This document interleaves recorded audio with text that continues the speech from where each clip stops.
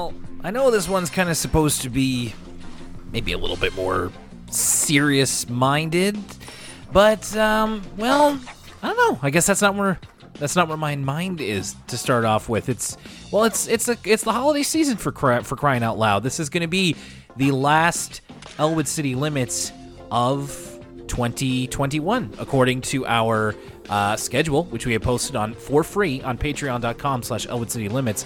So yeah, and what a one to end off on. It's true. We don't, this might be a little bit more of a solemn episode than we're used to talking about. It is Arthur after all. But that doesn't mean we have to be solemn, Will. We can send out 2021 with good vibes, and also, I'll stress that this might be the last Elwood City Limits of the year, but it's not the last you'll hear from us. Goodness, no. There is still a lot more content to come, whether or not, no matter whether you're a patron or not. So don't worry about that. It's just, this is the last time that we're covering Season 13 of Arthur for Elwood City Limits, the episodic Arthur podcast. My name's Will. Lucas is my co-host. It looks like, I wanted to follow up on this very quickly. Lucas, I think we solved the Aglet mystery. Yes. So I believe it was from the Phineas and Ferb episode is where I heard of the Aglet, and that's the cartoon I was thinking of. So thanks to Casey Cosmos and to Lissa for both of you sent in that the place that Lucas heard of an Aglet before was a Phineas and Ferb segment, and they were right on that. As soon as that episode came out a couple of weeks ago, they sent in those emails lickety-split. I also had a holdover question, Lucas, that I wanted to pose to you. Yoshi was asking about a time where you bonded with someone over something you both really liked. Now, in that email, Yoshi obviously named wrestling as one thing, which you and I bonded over very quickly. But has there been any other subject where you have bonded and then made friends over? One of my oldest friends, I don't know if I've told this story on the pod before, I might have, but one of my oldest friends, who I'm still friends with to this day, we met at grade 2 of elementary school, and the way we met was that I brought a Disney Adventures magazine. Do you remember Disney Adventures? I was a proud subscriber for many, many years. Yeah, it was like Reader's Digest, where it's like a square instead of like a full-sized magazine. Anyway, the Disney Adventures magazine had a quiz that was, which Sonic Heroes team are you? I don't remember if it was an advertisement or an actual like article to promote the Sonic Heroes game coming out, and a good friend, a person who is still my good friend to this day, said, I love Sonic the Hedgehog, and we've been friends ever since. Do you remember which Sonic Heroes team you were? I think I was the weird one, like Team Chaotix or whatever, with Charmy the Bee and Chaotix is my favorite. Espio the Gecko or whatever. Yeah, Chaotix is my favorite. Oh yeah, I could. You're a little bit Charmy-esque. I can see that. I don't know how to take that. The friend was Team Sonic. Okay, tried and true. Yeah. If I remember correctly, it's Team Sonic, Team like Dark, which was like Shadow, Rouge, and E103. Yeah, the Robot. There was how could I forget about Victor the Crocodile, who's also on Team Chaotix? Vector, my man, come on. What? As somebody who read the Knuckles the Echidna comics in elementary school, it's Vector, Espio, and Charmy are Team Chaotix, and then I think the last one is like the one nobody liked. It was like Cream. No, am I getting this wrong? No, hang on. I'm having a Mandela effect moment right here. I can't believe his name is Vector. It's Vector. I thought he was Victor this whole time. No, sir. Okay, right. So it was Amy Rose, Cream the Rabbit, and Big the Cat. The team that nobody likes. So yeah, I mean, Chaotix was always my favorite. Although it didn't have Mighty the Armadillo, who might have been my favorite Team Chaotix member. Anyway, all that besides. Okay, so I mean, hey, Sonic the Hedgehog has brought together a lot of people, and I think it still continues to. So that totally stands up. We do have a couple of new emails to go over. I wanted to go over a couple of the more casual ones before we get into the episode. Again, people have like to send this over to elwoodcitylimits@gmail.com. So our first one comes in from, why do I not have the name here? Well, I should know because they sent me a question on the Patreon if I had received the email. Well, don't worry, Matt. We received the email, and we're going to talk about it right now. Sorry it's taken me so long to get in touch with both of you. I've been listening to the podcast since this past August, discovering it from Finding DW. I want to thank you for an enjoyable show. In spite of being 30 years old this year, I still enjoy the series, being almost the only show from my childhood which I watch sometimes. Admittedly, I prefer the older episodes rather than the new ones. Well, I've talked about that before myself. In regard to the show ending, I'm okay with this. Arthur has had as long a run as the Oprah Winfrey Show. Not many children's animated shows can boast that. I wanted to say I was surprised by Mark Brown's claim that Francine ends up being attracted to the same sex. This is something that Mark Brown was asked a couple of years ago. I believe he answered it at some kind of Q&A, and I think he at least insinuated, I don't know if he outright said, but he kind of at least intimated that Francine, at least in his mind, if not canonically, that she has same-sex attraction. Matt says, we see Arthur and Francine together when they are old at the end of the episode, and now let's talk to some kids. I would think that Mark Brown could have told them not to show that since Francine is attracted to girls. But I suppose in retrospect that Mark Brown doesn't have a lot of creative control over the series. I just wanted to bring this up because I think that this is something that is relatively new. Like, Mark Brown only came out with that a couple of years ago, and I would not be surprised if he did not have that in mind at all when that episode aired in like the late 90s or so, and it also would have been Or is this just a classic case of bi erasure? You know what I mean? Yeah, mm-hmm. Yeah, well, why not have your cake and eat it too? Why does it have to be one or the other? It's 2021, baby. It's true, and I just feel like if they were going to do that, if Mark Brown had that in mind at any point, you would. In the late 90s, you would have to make like a story out of that. That would have to have been Francine's character. And given how we can look back on media of the time, I don't know if that would have been a super great idea. And also, I feel especially given that they're all kids as well. You know, it's weird. I know people love to have fun with shipping the Arthur characters, and of course, usually when they do that, they're thinking of the far-flung future. I'm not trying to accuse anybody of anything. I know everybody's it's all in good fun, and everybody's heart's in the right place. But I think that it's one of these things where the show kind of purposefully never really answers any of these questions, with the exception of characters like Mr. Ratburn, who is an adult. That's right. Simply because nobody's dating anyone, really, because they're all 8-year-olds. And it's also, like I said, it's a property that started in the 90s, so I think straight is assumed. But I was also going to add that I don't feel so great talking about sexuality on this show, and not to say that it couldn't be done in some way. It has, and like Lucas said, I don't want to discourage anybody from shipping or anything like that, as long as it's all good, clean fun. But, I don't know if that's something that, especially at the time, I don't think it would have been tackled correctly. Matt also had a final point about he was watching Arthur and Buster BFFL, former guest on the show and friend of the show, on YouTube. Check out their YouTube videos. Asking if Arthur could do heavier topics. I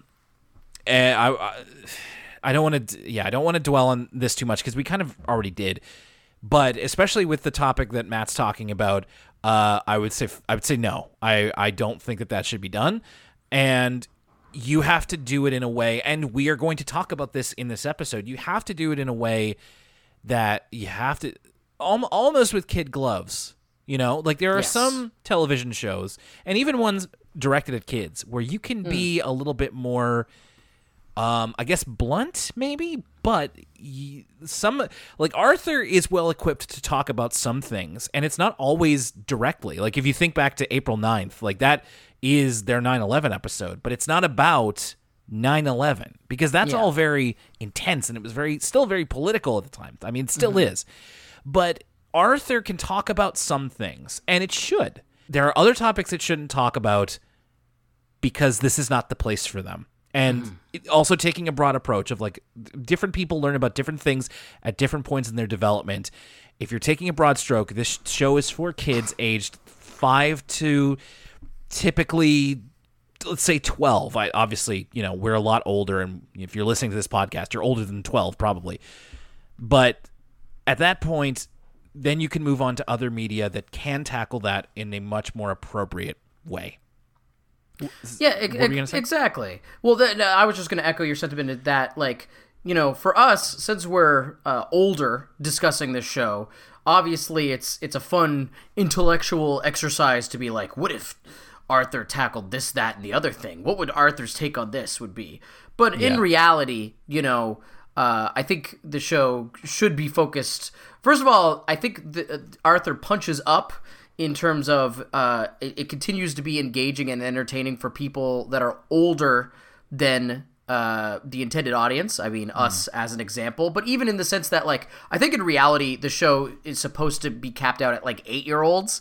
Yet people watch beyond that because it's just so well done. And there's a lot of depth to it. But with that being said, I think in terms of the seriousness of the kind of situations involved should kind of be capped out at that intended audience, as opposed to appealing to or tackling subjects that be more appropriate for the older audiences that still enjoy Arthur just because of the depth of the writing and stuff like that. Right.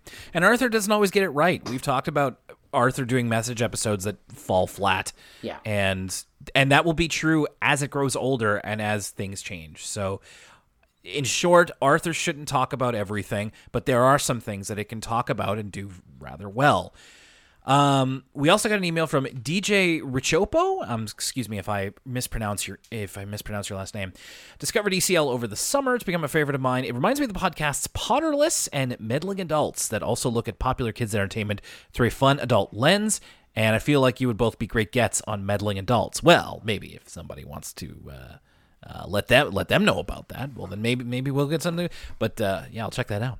Also, I'm looking forward to when you get to the Flash animation era of Arthur to cover 2 of my favorite recent episodes, Buster's Book Battle and On the Buster Scale, talking about reading and movie reviews. Buster's Book Battle has a parody of the Percy Jackson and the Olympians series. The actual series is better than the Arthur parody makes it out to be. All right, I guess we'll have that to look forward to. We do have one more email, but that is actually going to be baked into the show, such as it is. So at this point, I just want to say, first of all, thank you for the emails, elwoodcitylimits@gmail.com, and we would especially like your feedback as it regards to this episode, as we'll get into. But you can send it to us about practically anything. I might do a mailbag for the end of the year to kind of tack on with the New Year's content. Again, go to patreon.com/elwoodcitylimits to see what you're going to be getting for the rest of this month. Last week on our Patreon, Dune and Clifford. Our first ever double movie review of Clifford the Big Red Dog and Dune. That was a real fun time to talk about. We get real. I'll never forget Clifford. we get real loose and silly when we talk about movies because we like them. And sometimes we like them. You can check that out on our Patreon, and we will also be coming out with a new episode of For the Kids, a PBS Kids podcast next week. The last one for the end of 2021. The poll rages on. Patrons, if you haven't voted in the poll for what the last episode of 2021 will be, patreon.com/elwoodcitylimits, you can vote between Bill Nye the Science Guy or Molly of Denali. It's going to be a big episode regardless, so make sure your voice is heard. And, of course, want to say a big thank you to a few of those patrons. Selected randomly, I'll have you know, but as always, you can let me know if I haven't said your name in a while. Patrons like, the lovely people who emailed in today, but including Zara, Cyril Della Rosa, Anteater21, Baby Show Addict, Emmy the Ghost, Alistair, Nicholas DeMarco, Daniel Updegraff. And we also have lovely people like Greg Hagai, Matt, Kristen, yes, that is Kristen, Sierra S. We have Macy Ball, Riley Stevens, and we'll also end off with, let's go with Leanne S., our first patron. And thank you very much, everybody, for supporting us, whether you are a patron or not. So today's episode we are talking about is The Great McGrady. And this one is actually going to have a little, I had to do a fair amount of research for this. This is like a little bit of a, if you've ever wondered, if you're not a patron, what For the Kids, a PBS Kids podcast sounds like, this is a little bit of it. So Lucas, I'm going to spend this first part, I'm going to tell you a little bit of facts about this episode that we're going to be watching. So The Great McGrady, or as it was also known on its October 19th airing, a very special Arthur.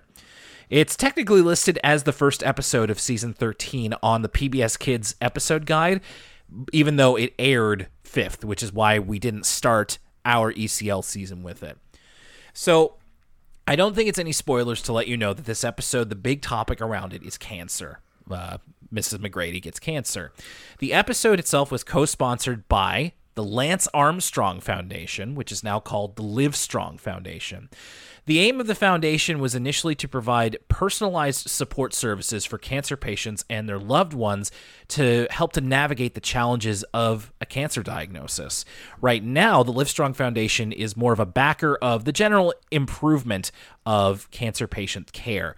And as we will probably make allusions to, and as we've mentioned before in the episode Room to Ride, where he first appeared, Lance Armstrong stepped down from the foundation in 2012 due to the doping scandal. As it turned out, a lot of his wins in the Tour de France and other cycling contests were not valid. He cheated. So a lot of he was stripped. He was stripped of those titles, thoroughly disgraced, and we will get into the impact of what happened with that. I remember watching that while I was in radio school, like as that was happening. That was wild.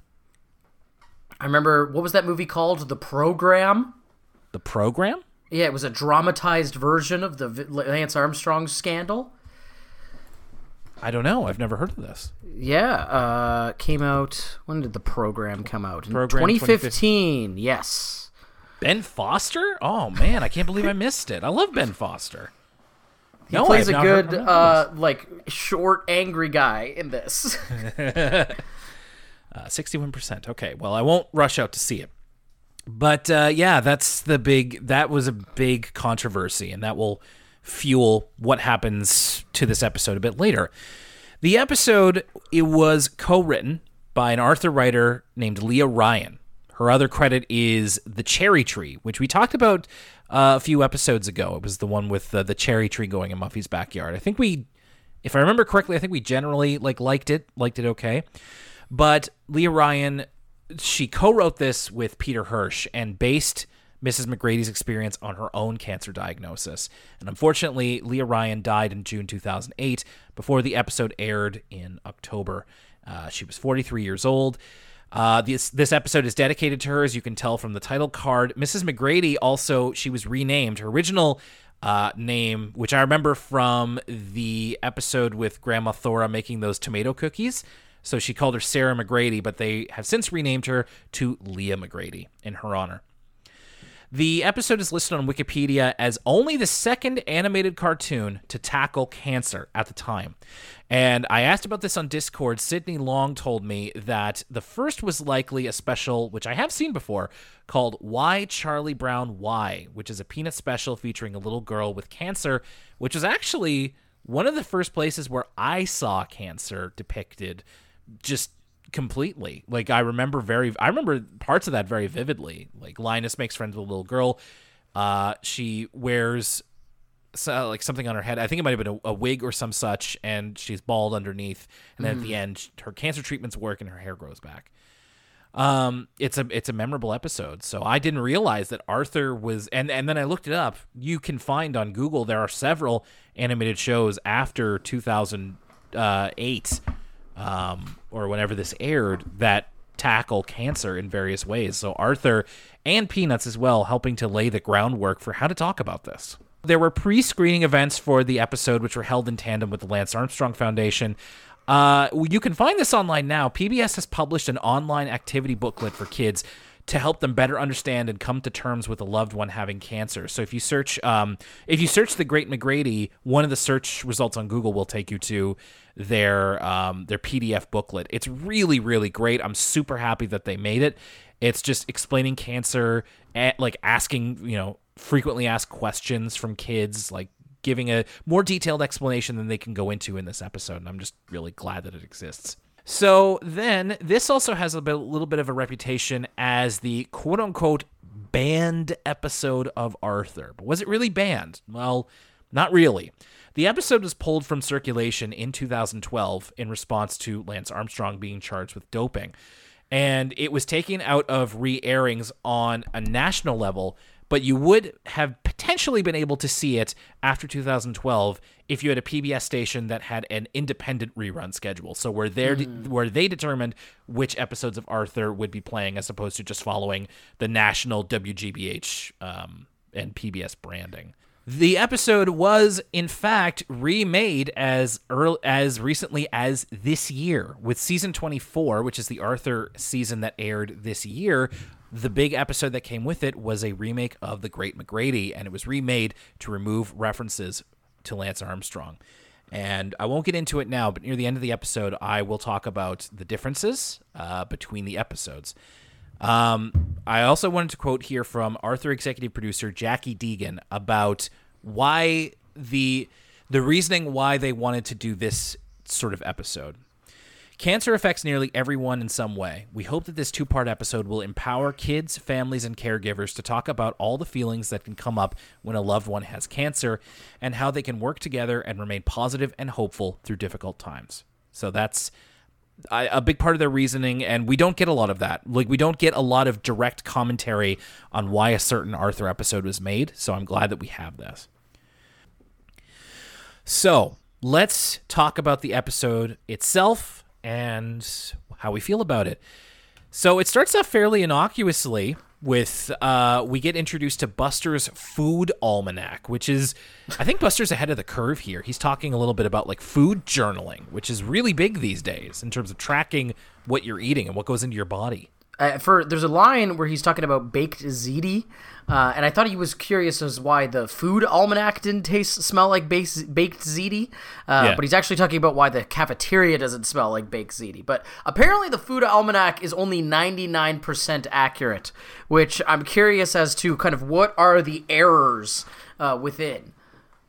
I imagine it might have been maybe just a day where Mrs. McGrady wasn't feeling well, or she was like subbing out for a cold or something and they just had to pinch hit, or she just decided to just do something random or off the schedule. But you're right, he's had the food tracker since first grade. So it probably, I wonder, so they're in third grade right now. If he's had it for 2 years, and if you take a school calendar, what would the 1% of days be where it's inaccurate? I think you could probably do that. I don't know if I'm smart enough to. So if anybody wants to email us in with that fact, please do. But it turns out, Buster does not smell baked ziti like he thought he would because Mrs. McGrady isn't in the cafeteria. She's been, well, we'll find out in a second, but she's been replaced for now with Skip Bitterman, who introduces himself as such. This guy... Skip Bitterman, throwaway character of the week. Okay, there's a couple of them in here, so I was kind of curious where you'd land. But this guy's like talk about, you know, Arthur's a '90s cartoon here through and through. This is the kind of stereotype of like, I wonder if they still do this, of like the guy, big man, sweat stained shirt, like a grease splotch with like loose fitting pants. He's fat and just makes horrible food. I wonder if that's still alive and kicking. He's like the Arthurized version of Carl from Aqua Teen Hunger Force. Yeah, he really is. He doesn't quite have, like, he needs a bit more of an Italian accent, but he's just kind of like, yeah, Skip Bitterman. Like, he's just kind of a walking garbage can. So, in terms of how he sounds, and he creates hilariously awful food. Which, you ever think about how like a common joke? And again, has this continued? Are school lunches still like a joke? School lunches being gross? Yes, absolutely. A lot of times, schools around here, their lunches are provided by Armark, which is a company that also provides foods to the prison around here as well. So it doesn't take a genius to figure out that it can be as subpar quality sometimes. And I think it's one of those things that it just depends on, you know, what school district you're in, how well funded your school program is, you know, how they allocate those funds, and so on and so forth. I also just wonder where it comes from, because school lunches are a frequently political topic in this day and age. So I wonder if the whole thing of like school lunches being terrible is like, well, that's because the system has been underfunded for so long. It just kind of makes me think. This Skip Bitterman is so bad that, as Arthur says, how do you ruin a cracker? There's lots of food-based humor. Francine talks about how the stale bread defeated her. Like, she fought the stale bread, and the stale bread won. What is it, a goulash that Buster is worried is alive? Kinda. It looks like it has beans. I hope those are bean sprouts coming out of it, but I don't know. It's very much like, you don't often see Arthur going like, ugh, gross school food, but it is quite displeasing to look at. Ugh. So the reason that Mrs. McGrady is not there, as Mr. Ratburn announces to the class, is that she has been diagnosed with cancer. But and I appreciate this, they made sure really early on to be like, they've caught it early, she has a very good chance, and her sister has come in to take care of her. And the rest of this episode is mainly one character's reaction, but a multitude of reactions to this news. Because Mrs. McGrady is, I mean, she's a background character. She has a personality for sure, and she's been featured here and there. I don't know if you could say she has her own episode, but it's just kind of it's kind of like when Mr. Morris in the April 9th episode, of just like, oh yeah, Mr. Morris is kind of always there, and you never really notice him, and until it's time to notice him.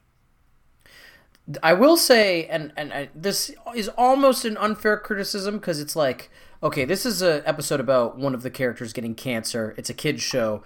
It's going to be, you know, earnest and kind of like sentimental and those kind of things, because it's a children's show and it's discussing a very heavy topic. But I will say, I actually didn't like how heavy-handed this reveal is, just in the way that they had multiple kids in the class deliver the lines of like, cancer, like, people say the word cancer, I feel like too many times during this reveal, and like someone even repeats back like, Mrs. McGrady, cancer? You know, from the rest of the episode, it's evident that Mrs. McGrady has cancer, and that cancer is a serious thing. So I think they lay it on just a little too thick for my taste in this portion. And obviously, you know, that's a hard tightrope to walk, because how do you not lay it on thick with such a serious subject for a show aimed at kids? But I just feel like this moment, it felt un-Arthur-like, just how much, like, hearing the chorus of kids repeat the word cancer over and over again. I don't know, something about it didn't quite work for me. I disagree. I think that maybe, I can't say whether or not it was on Arthur-like, but it seemed very natural to me, because you're right, in the immediate aftermath of Ratburn saying that, there is a lot of kids being like, cancer, and like, they're like asking questions, and I felt that was actually a really good observation of children's behavior, of like, as soon as, even just group behavior, like as soon as you hear something that you don't expect to hear, you've got a million questions, and kids don't have that filter, so they're all just like, cancer, what does that mean? What, like, is she sick? Is she gonna die? Da, da, da. And I thought that was a really interesting, like, almost like a shockwave of reaction to that initial bombshell, such as it is. I actually quite liked it. So the ones that we explore initially is that Muffy is kind of dismissive of Mrs. McGrady's diagnosis. She doesn't not care, but she's very focused on her dad's birthday. That's what's on the front of her mind, and she doesn't really have a relationship with Mrs. McGrady, so she's just kind of a person who works at the school, so it's not really on her mind. Francine is immediately very shaken, and she mentions that, you know, she's having trouble concentrating on helping Muffy find consulting ties for her dad's birthday, and Francine mentions that her grandfather died of cancer, so the subject is very close to her, and she's we're going to be exploring her feelings a lot in this episode. By the way, I wanted to mention, while Muffy is consulting ties with one of her servants named Sebastian, who's got a little bit of the Philip Seymour Hoffman hair going on, She looks at two different ties and says, "They're both so daddy." And I was like, "Who?" Like a shiver went through me, and I was just like, "Oh, she means they're both so father. Yeah. They're both so father." I understand. Both so Mr. Crosswire. Yes. Yes. Ed. They're both Ed. All right.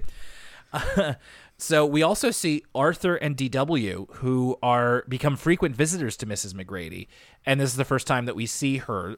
We see her in her house. She's kind of dressed in, pajamas, sweater and pajama bottoms, and just kind of convalescing at this point. Arthur and DW visit her. They bring Dad's homemade chicken soup, and DW brings her a stuffed animal. We even get the visual return of Nurse DW from Arthur's baby and DW's baby, which I don't remember if that costume has made much of a return, but it was very cool to see them digging back into the visual memory of the show. And this is where Mrs. McGrady explains to them what cancer is, because she's talking to an 8-year-old and a 4-year-old. So she explains that her body is like a garden. And Lucas, forgive me if I mess this up, but it's in the garden that is her body. Cancer is weeds cropping up, and so the medicine she's taking. Cells. Her cells are the flowers. Yes. And then the cancer itself is the weeds. Right. Exactly. So that's how she explains it, and I think I think it was a very simple but effective way to talk about it without getting into the nitty gritty, because they mention like medicine a couple of times. We don't get into chemotherapy. We don't talk about chemo or like the treatments or anything like that. No. It's not that. Nor do we even really know what type of cancer Mrs. McGrady has. No, that's true. They never mention the specific type of cancer, and you can't tell from her physicality. Yeah. There's no telltale signs other than the fact that she is using chemotherapy. But yeah, no, I thought that this was a really good way to simply explain it, which is absolutely a question, especially for kids who are interested in the body and science and all this kind of stuff. So Muffy has no confidence in the gifts that she gives her father, and she blames it on Francine, who she didn't give as good of a gift as Bailey, who gave him Endgame by Samuel Beckett. Yeah, which is like some sort of fake Tom Clancy novel. No, that's a real novel. What? Wait, what? I'm looking this up right now. So I was going to ask you if you've ever read this. I never have. Samuel Beckett is like a philosopher. He's a philosopher and a playwright. And Endgame, it's the same guy who wrote Waiting for Godot. I have no familiarity with this whatsoever. This is interesting. So neither do I, and I didn't want to pretend like I do. I didn't want to read the Wikipedia summary and be like, oh, it's about this. But I just thought it was really interesting that they just like, Endgame by Samuel Beckett. Like, wow, okay. That's like, I've heard of that. Interesting. Might have to put that on the old reading list, Lucas, if you're looking for a recommendation. Yeah, I didn't know. I don't know Harold Bloom. I didn't know any of this. As Muffy is saying, like, sorry, the ties aren't very good. You can return them if you want to. And it's all Francine's fault because she wasn't concentrating.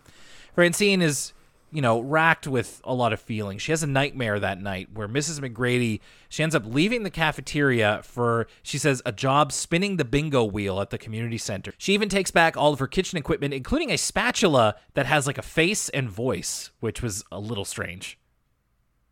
Yeah, I wasn't sure. This was weird, and I kept expecting it. I wasn't sure what they were going to do with this, because it's like, okay, they're talking about this really serious subject of cancer. This is a weird time to have, like, a classic Arthur nightmare sequence. But we don't get anything too the only thing that's really fantastical about it is the smiling spatula. Yeah. Everything else, it's just kind of Mrs. McGrady talking in the weird stilted way that the adults tend to talk in the dream sequences at Arthur. Like they don't quite talk like themselves. They project a little bit more, and she's being a little bit unnatural. But besides that, and her saying that she's going to get a full-time job cranking the bingo spinner thing, this is a weird sequence. Yeah, and it ends with Francine running down the hallway begging her to come back. Now, this is where I have the note. So I'm totally fine with Francine getting this character direction, but in terms of, it's tough to say, but when I think of a character that has interacted with Mrs. McGrady, I think of Arthur. I feel like Arthur has had like a couple of more like clutch interactions. And granted, I'm thinking all the way back to the first season when Mrs. McGrady was like kind of the yogi, the person who quoted Lao Tzu, and I think of Arthur, World's Greatest Gleeper, where he, is stopped by her, or even her relationship to like Buster in the Buster Baxter Private Eye episode. Anyway, I'm thinking back very far. I think she's had relationships with a fair amount of the kids, but Arthur was the first person who sprang to mind. I was just interested that they gave it to Francine. I wonder if they were hamstrung by the idea of they wanted the kid to be worried about this, to have a relative who passed away from cancer, and we kind of, I suppose, Grandma Thora and Grandpa Dave are not on the same side, right? So I suppose, Grandma Thora or Grandpa Dave's wife or Grandma Thora's husband could have passed away. But then that's like a lot of heavy stuff for one episode, right? Because not only do we have like a beloved character near and dear to Arthur's heart who has already now been passed away in the fiction from cancer, but now the lunch lady's passing away from cancer as well. So I that's a lot. So maybe that's why they gave it to Francine, as Francine's grandparents are a little bit more of an unknown commodity. But I don't know. They also could have just had it because Arthur knows Mrs. McGrady more. He's just more invested in the whole thing, and he didn't have to have a loved one pass away from cancer. But I'm not sure. Yeah, and it's not a critique for me. I just found it a little strange that you wouldn't start there, but whatever. The point is that we have this character direction, and if it's Francine, then that's fine.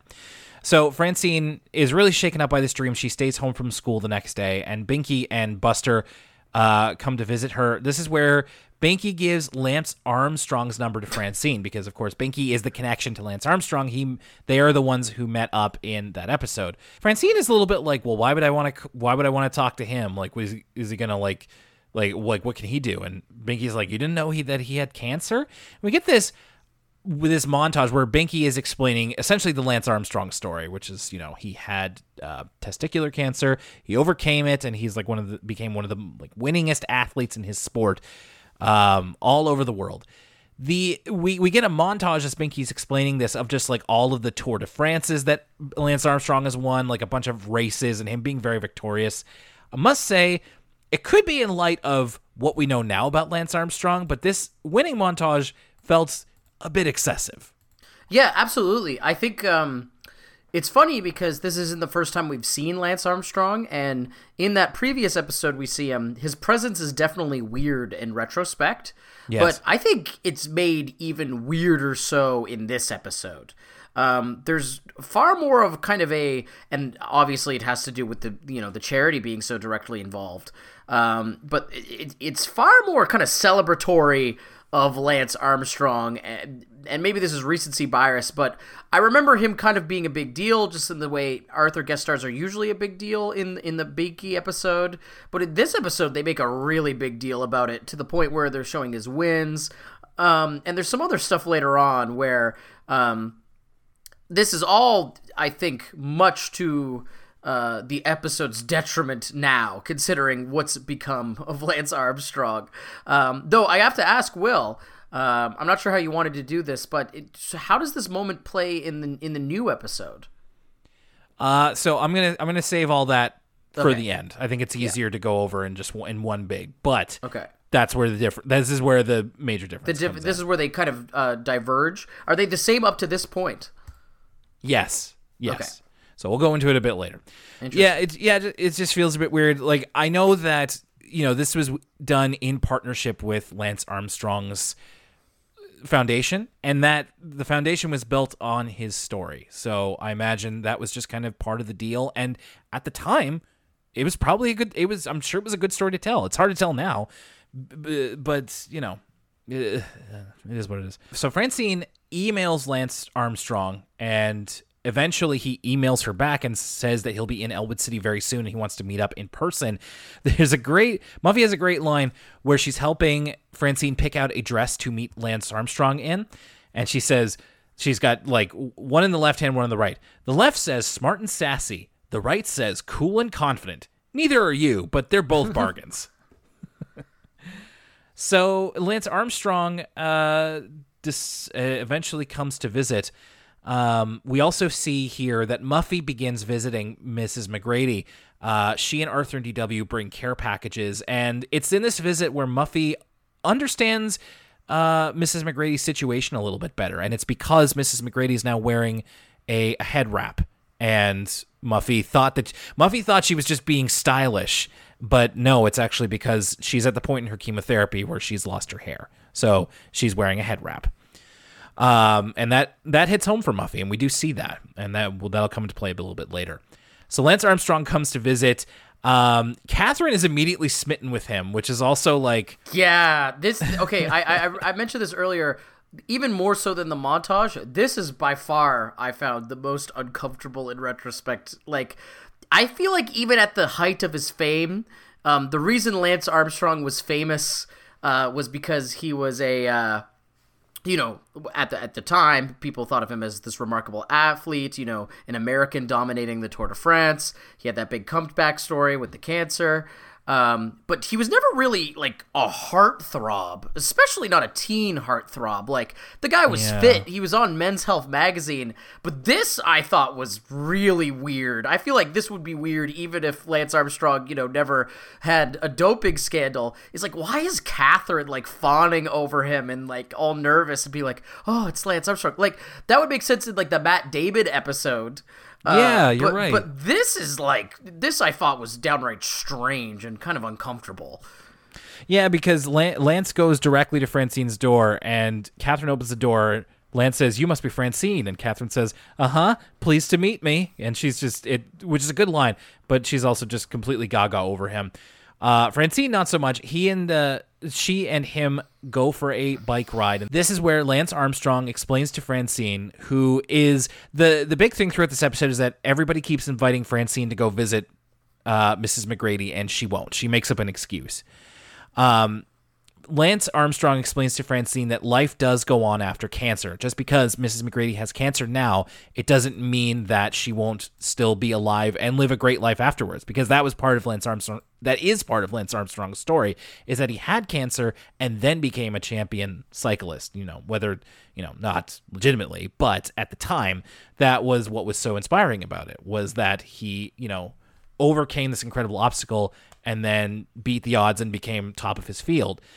And Francine takes inspiration from that as well, and she creates Pedal for a Cure, which is a bike race to raise money for finding the cure for cancer, which is how Francine really dives into it. She gives this everything that she can.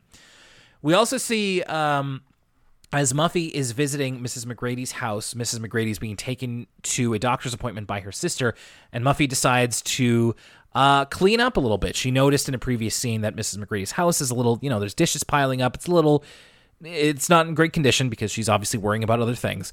So Muffy, her heart in the right place, tries to clean up, eventually enlists the help of Arthur and DW to basically clean for her, but she does do a little bit of it. And even though she didn't directly do it herself, this is like maybe the nicest thing Muffy's ever done on this show. It's true. I mean, if not top 3, definitely. Nicest, definitely one of the most impactful. Yes, and it is a genuinely big help, and it is demonstrating for the audience watching one of the legitimate ways that you can help someone who is sick with cancer or sick otherwise. We eventually see the Pedal for the Cure, which Lance Armstrong also participates in, and Francine imagines herself while in the race pedaling through the Amazon, trying to find the cure for cancer, and that's what motivates her to eventually win the race, which a character recommends that should be renamed the Tour de Francine, which is a very good turn of phrase. I like that. And this is the big moment where Mrs. McGrady shows up. She is feeling a little bit better. She shows up to the end of the race and says hello to Francine, and Francine admits that she I don't even think that she says this much, but she says, I wanted to visit you, but, and then Mrs. McGrady fills in the lines of like, it can be hard to see somebody you love so sick. And Francine gives her a hug, and it's a very nice moment. And I wanted to just share this really quick. It was 20 years ago, actually. It was February of 2001. my grandma, or my baba, as I called her, because she was Ukrainian Polish. She died of lung cancer, and so this is where it really hit home for me personally, because Francine's whole thing is that she kept putting off going to see Mrs. McGrady, and thankfully it all ended up okay. Like, as we see her here, Mrs. McGrady even says, like, I am feeling better today. She is recovering. She's in a good recovery. Yeah. My Baba wasn't, and when I went to go see her when she was very sick, it was really hard for me. And it was hard for me to see a person who is so full of life before be in that position. So I completely understood Francine, and it just made me glad that Francine got to see Mrs. McGrady again. I wasn't so lucky. I put off seeing my Baba because I didn't realize I was doing it, but it made me too scared to see her, and then she passed away. So that was 20 years ago today. That's the stuff you don't forget about, and this episode reminded me of it, but in a good way, and it made me feel good at the end here. And it does indeed have a feel-good ending, Lucas, because at the very end, as the kids are literally getting ready to revolt against Skip Bitterman, Mrs. McGrady... His, like, weird mushroom cube he's feeding them. It's probably the most disgusting. They've saved the most disgusting looking item for last. Whatever Buster's trying to eat, it looks absolutely foul. It's like a fungus or something. Yeah. Mrs. McGrady returns. I don't believe she had her hair grown back just yet. No. But it is revealed also that Skip Bitterman is not Mrs. McGrady's nephew, because she comes to the cafeteria and he's like, Aunt Leah. And he decides that he never really was much of a cook. He's going to return back to being an investment banker. Skip Bitterman would be getting way into, like, NFTs. You know, your Skip Bitterman's buying dope apes or whatever they're called. You think so? I mean, he seems a little, I don't know. What would be the NFT of 10 years ago? Investment banking. No, I'm just joking. So Mrs. McGrady is back, and Buster is able to log in his food journal. I don't know what's going to be served today, but I know it's going to be delicious. So very, very positive ending. So before we get into our reactions, Lucas, I did watch the remake of The Great McGrady from this year, from season 24. It is largely a shot-for-shot remake, and it is the exact same lines, pretty much the exact same shots that they could accomplish in Flash.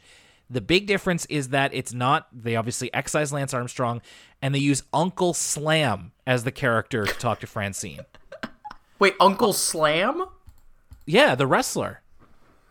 Oh, from like the in-universe Arthur wrestler Uncle Slam. Yes, or as Binky refers to him as Sidney B. Lamar Jr. So Binky's breaking kayfabe here. Okay, does Uncle Slam still organize a bike race, or does it become a different type of fundraiser? It's still a bike race. What? Yeah. That's odd. That's strange. Like, I suppose they would have to change too much. But why use Uncle Slam then? He's a wrestler. He's not a professional cyclist. What do they do for the montage? Do they do a montage of, like, Uncle Slam, like, beating people up? Yeah, it's talking about how, like, Uncle Slam returned from cancer, and then he had like a Roman Reigns comeback because he became the 7-time Ultimate SmackDown champion. We even see a little bit of wrestling, and I will say that we do see in the wrestling we see, he does a legitimate, like, 1, 2, 3 pinfall. Like, whoever rewrote this, or whoever consulted on this season, knew what wrestling was. That's that's a pin into a 3 count. So there was a little bit of footage of him wrestling. Like I said, it reminded me of Roman Reigns, who was also diagnosed with cancer. Yeah, the other thing that's different is that, so the scene where Lance Armstrong comes to the house and Catherine is smitten with him, instead we have Oliver, Francine's dad, who is a huge fan of Uncle Slam's. Well, that sounds like a massive improvement, because again, that was my biggest problem with this episode. So I'm glad they rectified that. It really is. And Binky has Slam's email because he is president of his fan club. So he's been in contact with him that way. The episode also has a Word From Us Kids segment. This is available for free on YouTube, by the way, the new one, with kids from Mason Rice Elementary School in Newton, Massachusetts. Their principal, Mr. Springer, also had cancer, and it shows the kids doing nice cards for him and coming to grips with what exactly it means when somebody has cancer. So it was a good addition to this.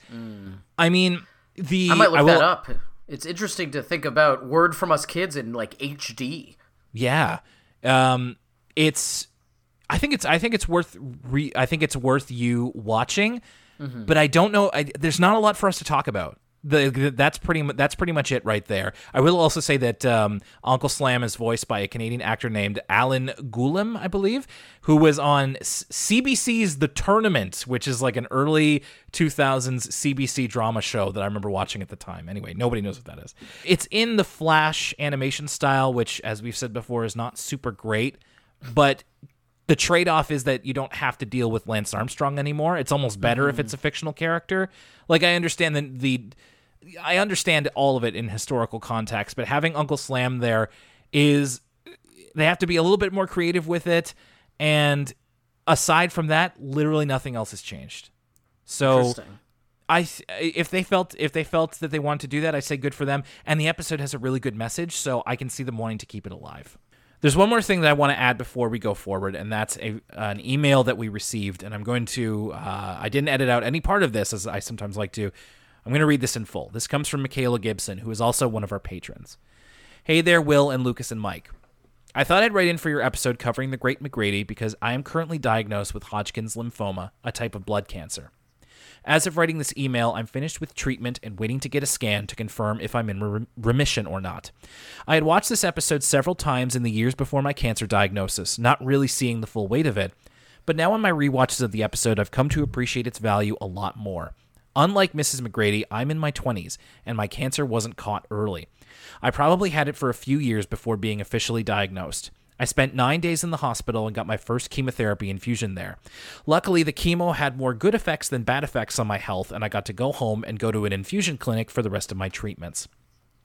I think this episode got a lot right, especially showing the importance of your friends and community when you're diagnosed. I'm so lucky to know such amazing people in my life who sent cards, cooked meals, kept me in their thoughts or prayers, or just sent a quick message to check up on me. Anything that people did for me, big or small, was majorly appreciated. I felt a lot of support from the ECL Discord and other people in the Arthur community, which was great to see. I'm sure you guys will talk about this in the episode, but I really like the analogy Mrs. McGrady used to explain to Arthur and DW of how cancer works in the body. In my opinion, it gives kids a view of what cancer is without unnecessarily worrying them or overcomplicating things for them. I'm excited to hear your recap of the episode and hear some more opinions on this topic from listeners on the Discord, social media, and future emails sent in. Well, first of all, Michaela, waiting on bated breath for when you're ready to share your news, if you feel comfortable with that at all. But especially this being the holiday season, we're hoping for a miracle or just positive effects in general. Thank you for sharing that with us. We really appreciate you as a listener and as a person for sharing that with us. Yes, thank you. Thank you so much. So, Lucas, let's talk about it. The Great McGrady's. I think this is the very first, if I'm not mistaken, where it's a very special episode of Arthur. Like, we've had message episodes before, but none that have been like, this is expressly what it's about. It was a double-length episode. So how did you come away feeling about this? I feel really conflicted about The Great McGrady, as I only watched the original version. I think that the stuff that was really important for it to get right, it did get right, in terms of all the educational aspects that it's trying to teach and instill kids about dealing with and what's it like to have a loved one, whether that be family member, friend, whatever, come down with cancer, because it is a very, unfortunately, common experience that a lot of kids at a young age are going to have to deal with. And I think the stuff around Mrs. McGrady and Francine and Francine's anxieties about seeing Mrs. McGrady, I think that's all really well done, or at least very appropriately done. The problem is, it's got the specter of Lance Armstrong over it, and all of that stuff totally didn't work for me. Like, the montage of all of his wins at the Tour de France, like, I thought it was, even if And I understand that, it's part of the charity itself is being inspired by the Lance Armstrong story. But even if he never had a doping scandal, it's a little bit too much the Lance Armstrong show. And it's like, Mrs. McGrady got cancer. Let's make it about her. You know what I mean? We got his like cartoon version where he's got the yellow Livestrong bracelet, and Catherine fawning over him is just like deeply uncomfortable. And it's just a little bit too much Lance Armstrong talk in this one. And then, keeping in mind the doping stuff, it's even weirder and more bizarre because what Lance Armstrong means in popular culture has totally changed now. And so this episode's even stranger in retrospect. So I think it took, for me at least, a lot of the emotional weight out of the episode, because there was this like dissonance between these fairly well done and emotional moments with Francine and Mrs. McGrady, contrasted with these like really strange and just kind of uncanny now moments with Arthurized Lance Armstrong.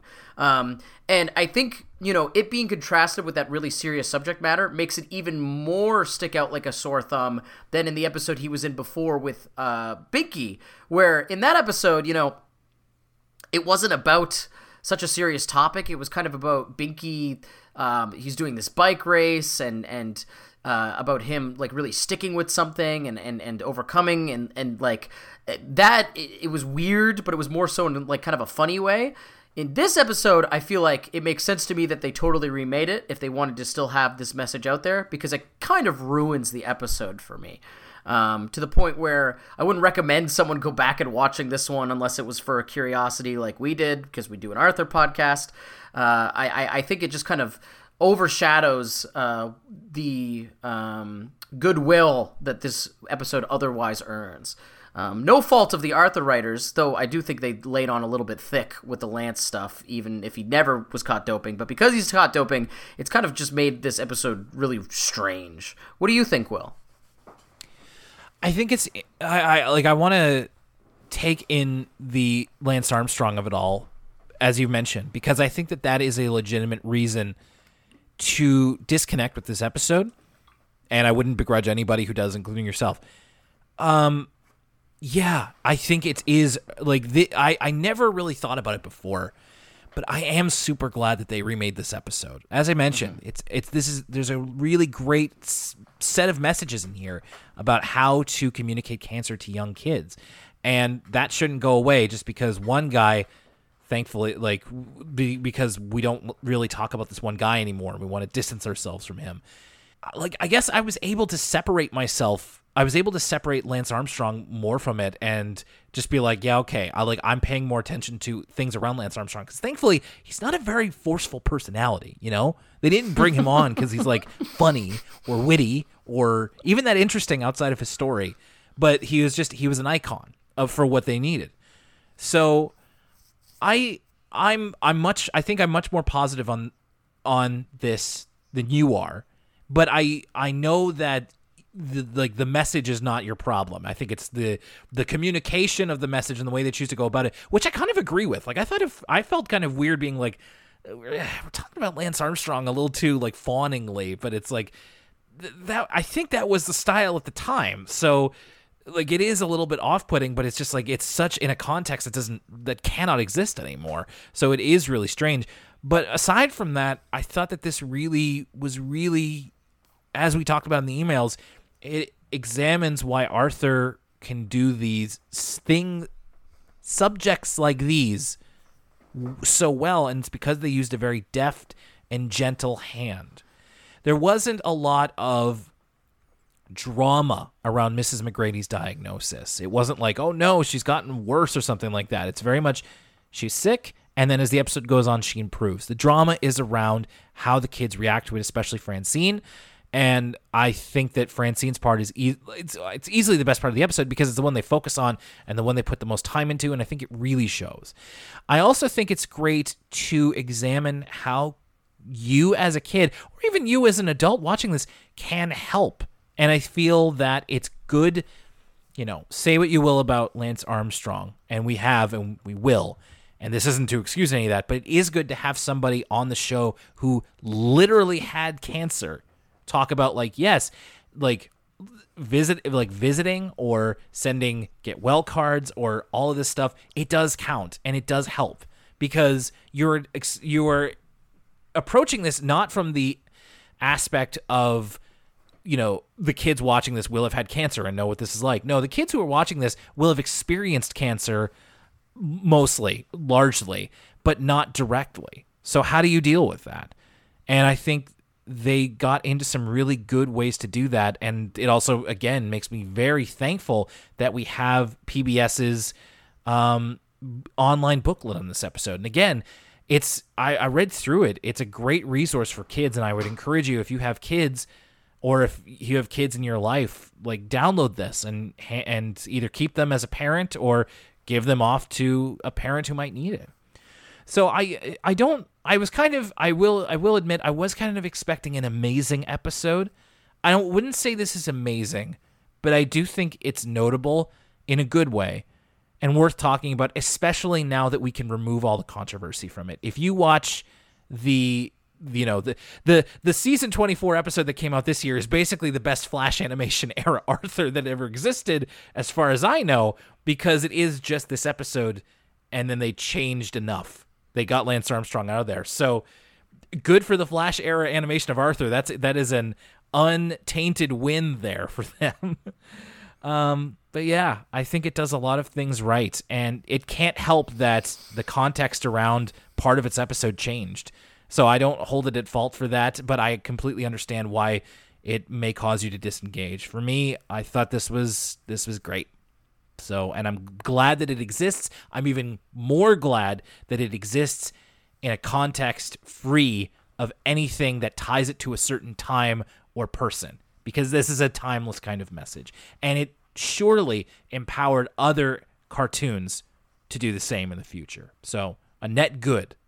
And there you go. That is both versions of The Great McGrady. Now, I want to say, like, whenever we get to season 24 in 5 years or whatever it is, I don't know if we'll do this one again. I don't think it's necessary, honestly. Like, if you watch them back to back, they are basically the same thing. So I'm just going to cross that one off, and we'll just overstep that one when we get to folks, season 24. This is my guarantee. I will be doing a Patreon exclusive solo review of the Great McGrady. We'll see what I think of it in 5 years. Maybe I'll completely forget this conversation and I'll be like, oh, this is a really familiar episode. And also, why is this wrestler riding a bike? I guarantee that I will forget it, but that's just me. Yeah, thank you for the correspondence, everybody. I would encourage you, if you have any of your own stories to tell, please get in touch with us. If you're a patron on the Discord, if you're anybody, elwoodcitylimits@gmail.com or on our social media, we'd really love to hear from you. This enabled me to share my own experience, and I hope that it empowers you to do the same as well, because cancer will touch all of our lives in one way or the other. So it's important that we have these resources to be able to understand it, understand the people who have it, and understand our own feelings in regards to it. And like I said, Arthur is a net good I'd like to think for society, but at least for young people. So we've already told you what's coming up on For the Kids. Remember, patrons, go to the poll, patreon.com/ElwoodCityLimits, and to see the rest of the schedule. I won't go over the whole thing here. You can read the text. When we come back to Elwood City Limits in the new year, this is another, where we talked about we have 2 episodes. Well, we actually kind of already have an episode about one of these. We're going to be talking about When Carl Met George, which we did an ECL flash forward with, I want to say about a year or 2 ago, or at least I did, with DJ Bob, friend of the show. So if you want to check that out, you certainly can. But me and Lucas are going to go back through the episode. We're going to see what Lucas thinks about this, and we're both going to see DW Swims with the Fishes for the first time. Other than that, Lucas, do we want to hint at what might be coming in January? We'll see you in January. We'll figure that out. Okay. All right. In the new year. All right. We'll fun stuff. Listen, nothing bad, folks. No. We're just planning a little something, and we will get back to you when we have planned it a bit more. So yeah, we will be talking to you again very soon. Lots of great surprises. No, not surprises. You know what's coming. If you go to patreon.com/ElwoodCityLimits, lots of great content coming Christmas Day, New Year's Day, and next week for patrons. So we hope that you enjoy them, and thank you for joining us. Remember to hug your loved ones today. My name's Will Young, and for Lucas Mancini, the aliens took her. They're making her teach Earth cooking.